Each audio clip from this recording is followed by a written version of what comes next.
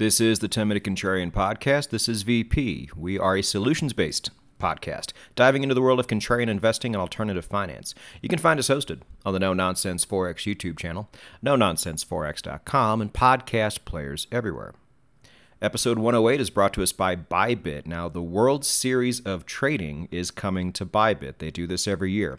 They did this in June last year. We kind of missed out on it because I was just getting on board back then. But we will be taking advantage of it this year. Early word is it's going to be in August.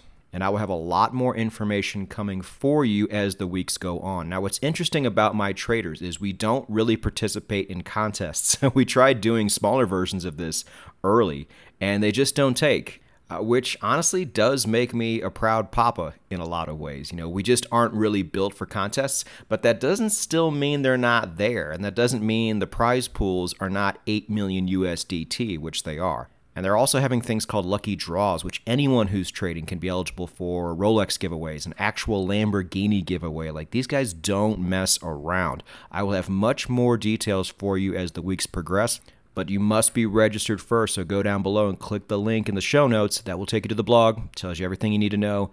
Get on my team, get to know the platform, and get ready, because membership might just have its rewards. It is the 10-Minute Contrarian Podcast, and on Thursday, I wrote a very important blog.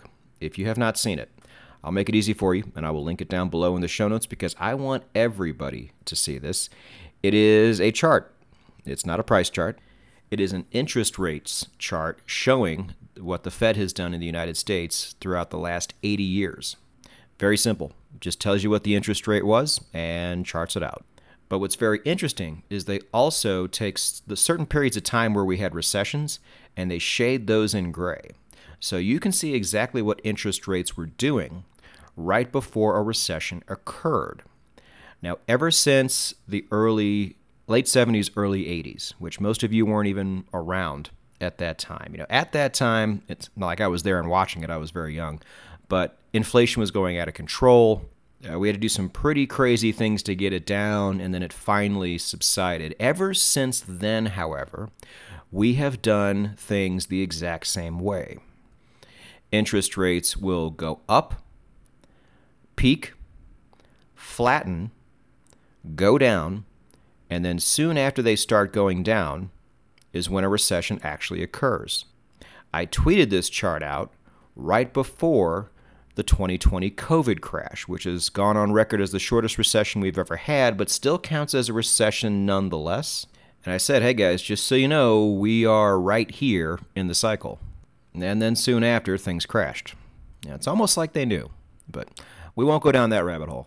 But if things stay true to form, we still have a bit of time to go before this happens, because things have already spiked up in terms of interest rates, but inflation has started to go down. And I think Chairman Powell realizes, and I will give him credit, he's done a very good job of filtering out all the noise coming in from other people. But I think he realizes that he may have to rise again if inflation does come back up. And he understands that this could happen. So many people are like, oh, it's going back down now, everything's fine. It's down only when it comes to inflation. I don't think Powell believes that. And so I think now we are going to be in a flattening pattern as we take more of a wait-and-see approach. And in the meantime, things look rather strong in the market. I mean, do we have a laundry list of things that could make this entire market collapse on itself? Of course we do, and we'll talk more about that later in the show. But a lot of things like equities and like crypto has been going up recently, and it has many people thinking we are in a legitimate bull cycle. And the big question is, are we? Or is this more irrational exuberance? Now, I've been very good, especially in the crypto market, at calling out these bear flags, or these bullish retracements, that only end up in more downward price action down the road. Now, this one has been very different than the ones before it.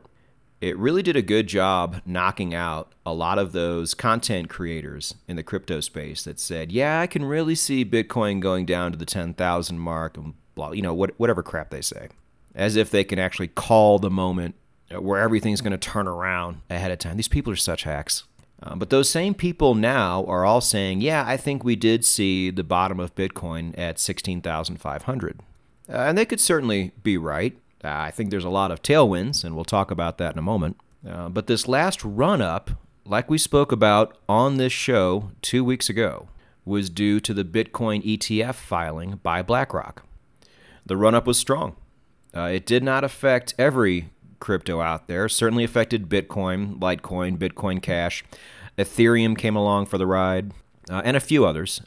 Interesting enough, some tokens that I'm really excited about, like Matic, did almost nothing. Yeah, that's pretty juicy. But the thought of real gateway for institutional investors in the United States to come into the crypto market, especially Bitcoin, caused quite the run-up.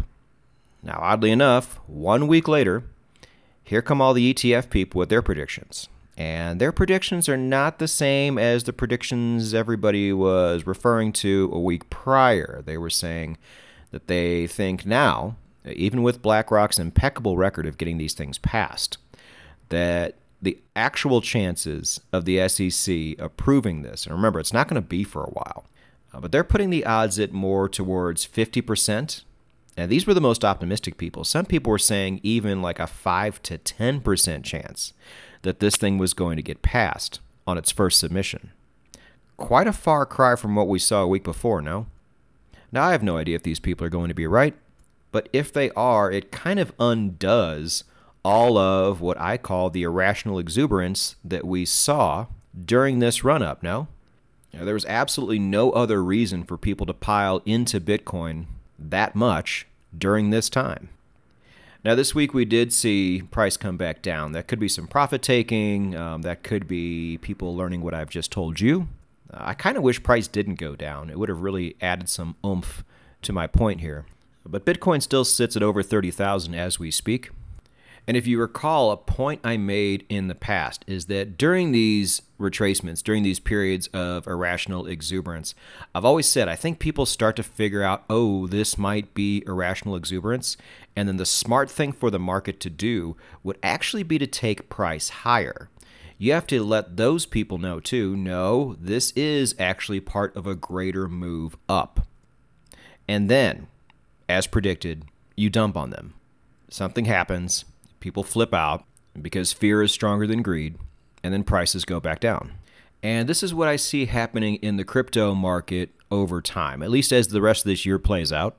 But there was also some irrational exuberance of a different kind in the equities market. Let me take you all the way back to episode 11, I think it was, called Boom Bust Echo. It is a term I have repeated many times on this podcast, and if you're unfamiliar, let me tell you what it is. It's exactly as it sounds. You get a big boom period where things go parabolic up, and if you've ever seen what a parabola looks like, they go up and then they go back down almost at the same rate. That's called the bust. And then it sits there and does nothing for a while, and that's called the echo stage, where all people remember is the bust, and they think, oh, well, that was just a passing fad. There's tons of reasons not to buy, so they don't. And then you see price just sit there and flatline for a while. And this phenomenon happens everywhere. It's pretty much done happening in the crypto market. Now you see things inside of the crypto market where this happens all the time. You've seen it with DeFi. You've seen it with NFTs. You've seen it with the metaverse. All things that are going to be around for a long time. But that initial craze has subsided. Now, when it comes to equities, look at tech, for example. You might be thinking, well, no, VP, tech is really hot, and it's been hot for a long time. But tech, as we know it now, primarily began with the dot-com crash, which was a boom-bust echo type of situation. And then inside of tech, over the last 20 years, we've had a number of these phenomenons play out as well. You had cloud storage. You had SPACs. All these things that made the market go crazy, and then they came back down, and then it would echo out, and then in the case of cloud storage, it became a real thing, a really big thing. We've talked about that on the show as well. And in the case of SPACs, I hope they never come back, but they certainly might. That wasn't an actual technological thing. That was more of an investment tactic. But you get the idea. These things occur all the time, over and over.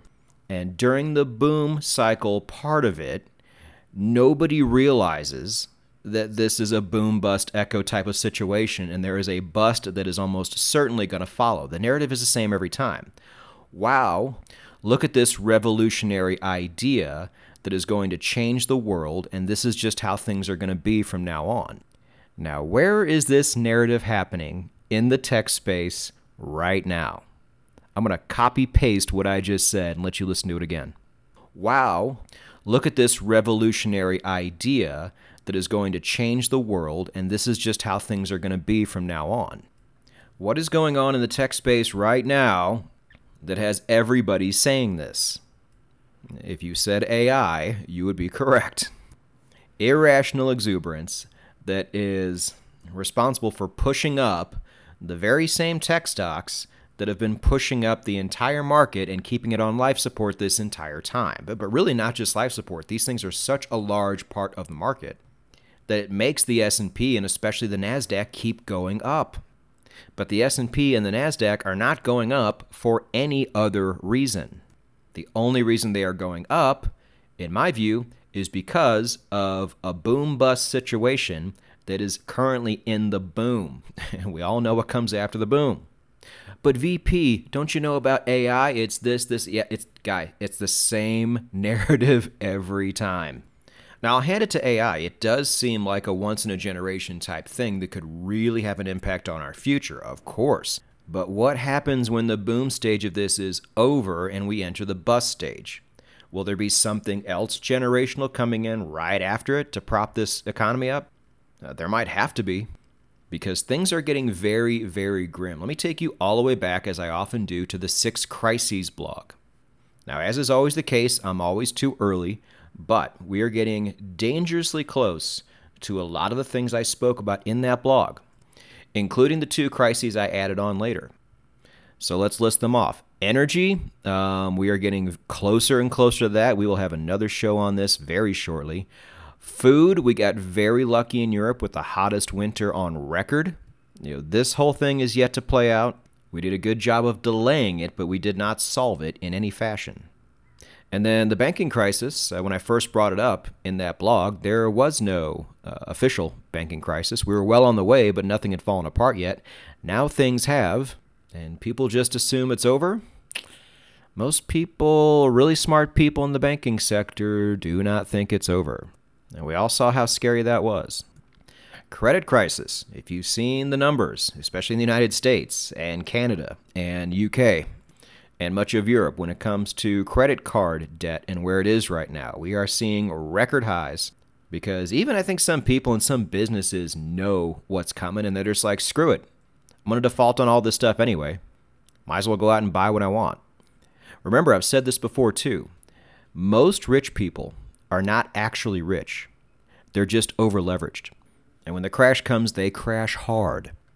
And then a year or two later, when the next trendy market comes up and you see like a new crypto scam or something like that come up, it's usually those guys.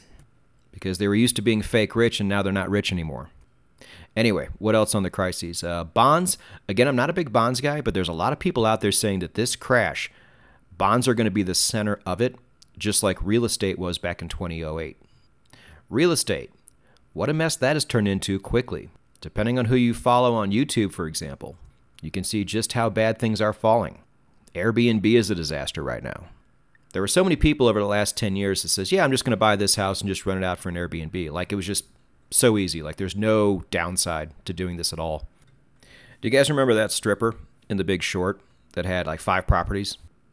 Now, there were a decent amount of people like her who had situations like that, but there wasn't a whole lot. But there's a lot of people, like 50, 100 times the amount of people who have a lot of properties that they're using for Airbnb and things like that. And it's a great idea until it isn't. So keep an eye on that space. Escalation in the war was another one I added. Nothing much going on there. It's the same war that's dragged out a lot longer than people thought and still has a long way to go, in my opinion.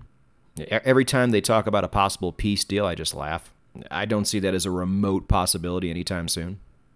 And then China was the other one, and as we've spoken about on the show before, as we predicted on this show before, this big resurgence of China is not happening, even with all the bogey numbers they put out. This big influx of investment they were hoping for didn't really come, or it came and it quickly left once they realized that China is not rebounding like they thought they would. And that entire country is on such a rotten foundation right now, it could not afford to not have a huge W there. So it could very well be down only for China going forward.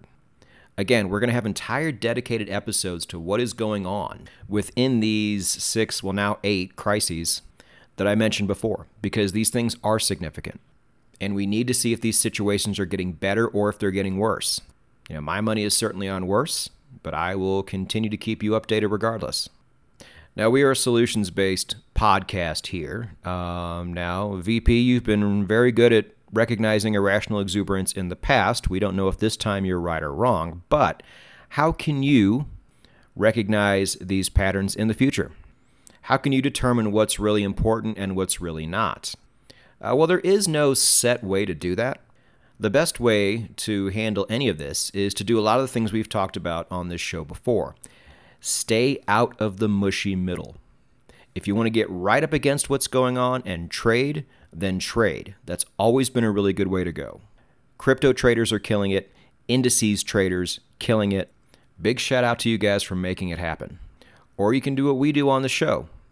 We can highlight the news events that could have future repercussions. So in other words, things to keep an eye on as things go forward. But in terms of being bullish, like a lot of these people are, and these traps that a lot of these people fall into, being able to see all of this at a distance and say, okay, yeah, that is bullish news if it actually plays out, and how long will that take? Seeing things rationally as opposed to reacting to them the way most of these people do. Remember, most of the people you see on YouTube, on Twitter, on TikTok, have a strong vested interest in seeing this thing go up.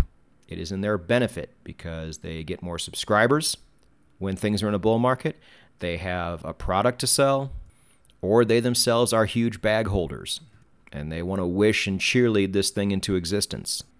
They are the biggest contributors, in my opinion, to the irrational exuberance we see over and over again. And if you take a hands-off, longer-term approach, then you can ignore these people a lot easier, and you can start seeing this reoccurring phenomenon for what it is. And just like Boom Bust Echo, this is a concept that I probably should have brought up a long time ago in the very early days of the 10-Minute Contrarian podcast, so I can keep referencing it because they keep happening. But I didn't, and I'm talking about it now. So again, this is probably going to be one of those episodes that doesn't quite draw the numbers, but an extremely important concept to think about going forward, because these moves in the grand scheme of things don't really matter. What does matter, unfortunately, is what the Fed does. And thanks to that chart on that blog, we know the behavioral patterns they have taken throughout most of our lifetimes. I think that's quite useful.